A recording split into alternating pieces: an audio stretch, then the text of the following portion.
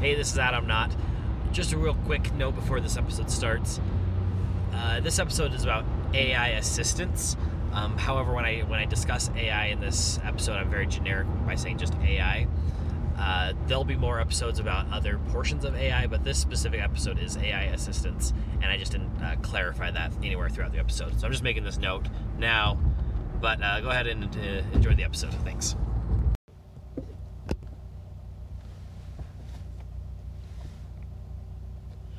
Welcome to Pioneer Crossing. I'm Adam Knott. Today we're going to talk about AI. But before we do, I have gotten some emails that I wanted to respond to and kind of go over some other people's input. So first of all, autonomous cars.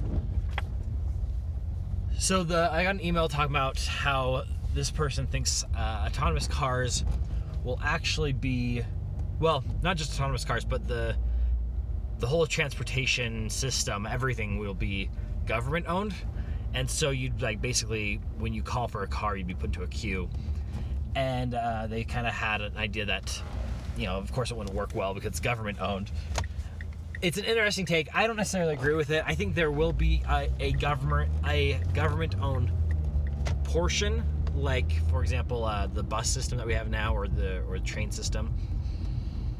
I think it'll be they'll have something along those same lines, but I still think there's going to be way more privately owned means of transportation of autonomous cars than government owned.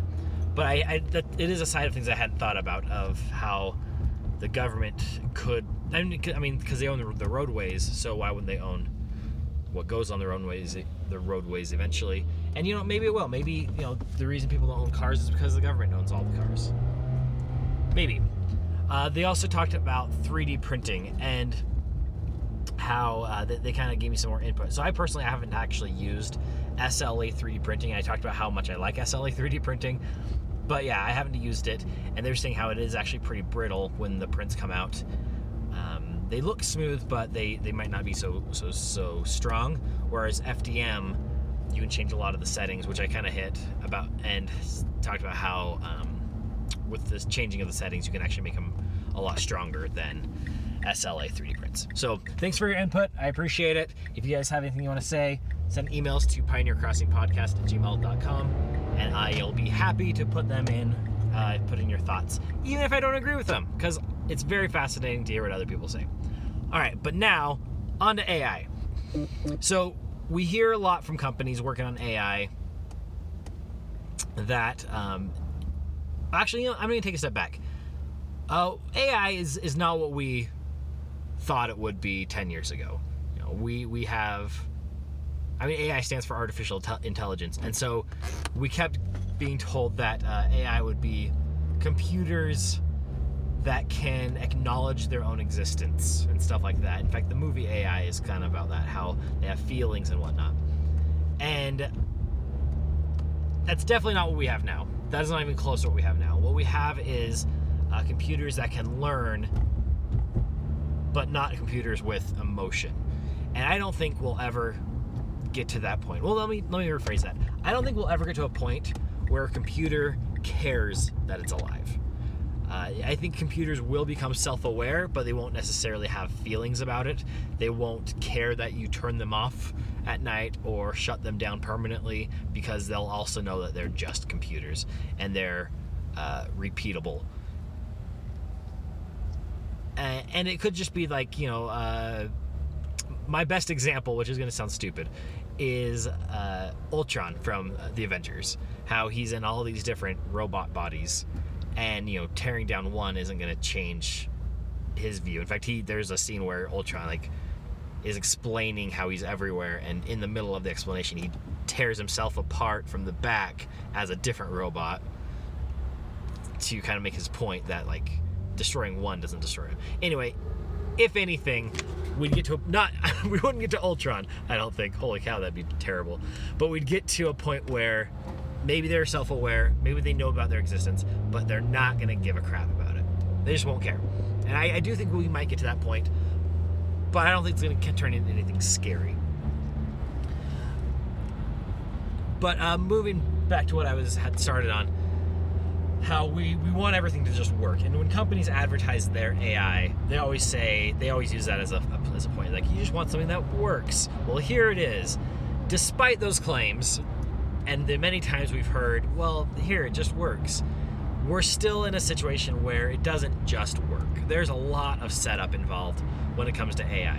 So I personally use the Google Assistant system, the Google Homes, in my house. And to set those up has been a nightmare.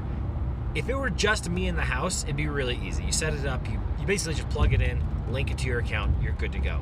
But I've got my wife and multiple kids, and they all want to use it, and they all want it to be personalized to them. And that was not an easy task. I spent hours researching how to do it, troubleshooting it when it didn't work the way it was supposed to work, and I still am not entirely happy about it. So we don't have these systems that just work, but we are getting closer.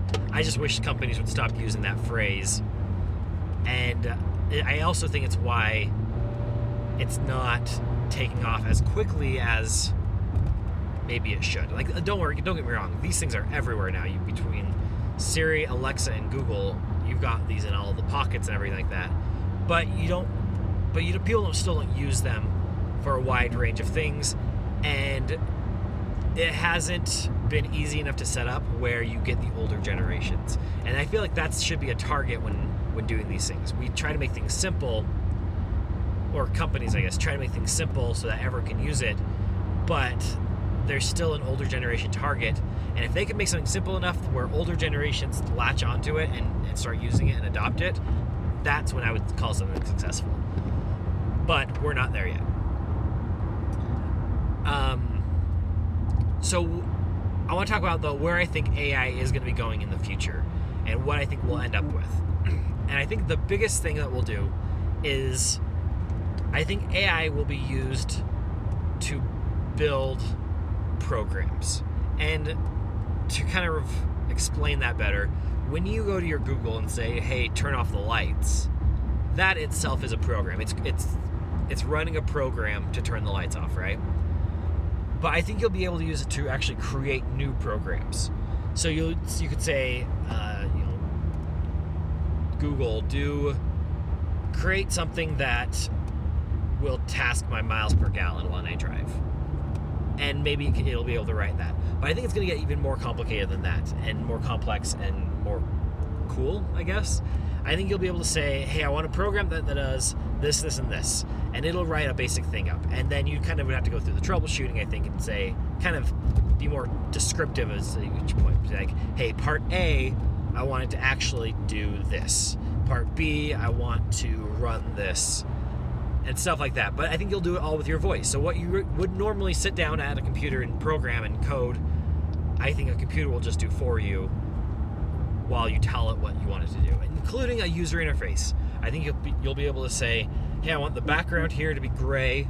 I want the buttons to be yellow. I want the text to be blue. Stuff like that. You'll just say it with your voice, and it'll write the program. And I think that's where we'll get a lot of our development from. I don't think it's going to replace the jobs of developers, developers that we know of today.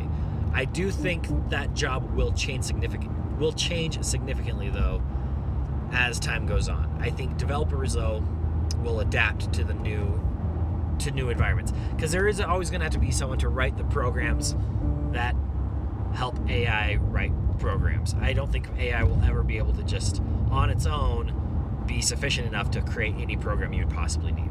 There'll always have to be someone in the back kind of pointing in the right direction. Now with AI, though, the whole thing is about learning and learning what you want based off of what you're saying. And I think it's going to get much more easy for computers to comprehend what it is that we want. And so writing programs might become really, really complex when it comes to that. And maybe developer jobs do change significantly away from writing for AI rather than... I think programs will write with AI rather than for AI. That's what I was trying to get at. Sorry, I kind of stumbled over my thoughts there as I got to that point. But that's going to be a big part of AI tasks. Additionally to that, I think natural language will be used a lot smoother. And I'm going to call another Avengers example here, and this is an obvious one, but when Iron Man, Tony Stark, talks to Jarvis, or I guess Friday, as things evolve, but how in Iron Man 1, I believe, he's talking to Jarvis while he's like putting something together, and he's like, hold this closer or further away. I can't remember how he says it. And then he's like, no, closer than that, further. He's like, never mind, I'll just do it.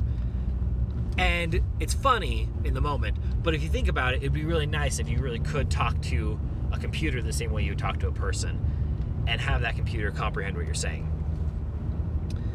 On top of that, and this goes along the same lines as building programs, but just to use that Tony Stark example again, he's got all these different Iron Man suits, and he's not building each one of those by hand. He built the first few probably, and then Jarvis or Friday or whoever takes over from there.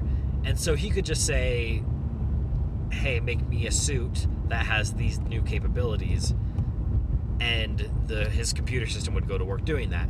And I don't think that's a ridiculous idea to expect. I think that computers will be able to do that. We'll be able to say, hey, make me some breakfast. I'm in the mood for eggs. And it won't just make you basic eggs. It'll put together a nice meal that includes eggs. And maybe they season it and whatnot. Or put a car together, and they'll put a car together. I mean, you already have these factories that put cars together. So that's, again, not a ridiculous idea. Anyway, that's what I expect from AI in the future. I'm really excited for AI because I use it a lot in my home.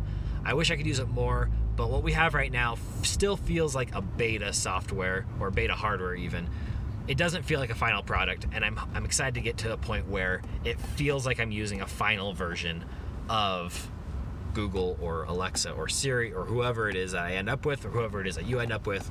I hope it feels final soon, because I still don't feel like it's there yet, but I'm hoping. So anyway, if you have any thoughts on this, send those in to pioneercrossingpodcast@gmail.com, and I'll get to those. And I like to put in your input at the start of some episodes, so shoot me an email, let me know what you think. But for now, have a safe drive.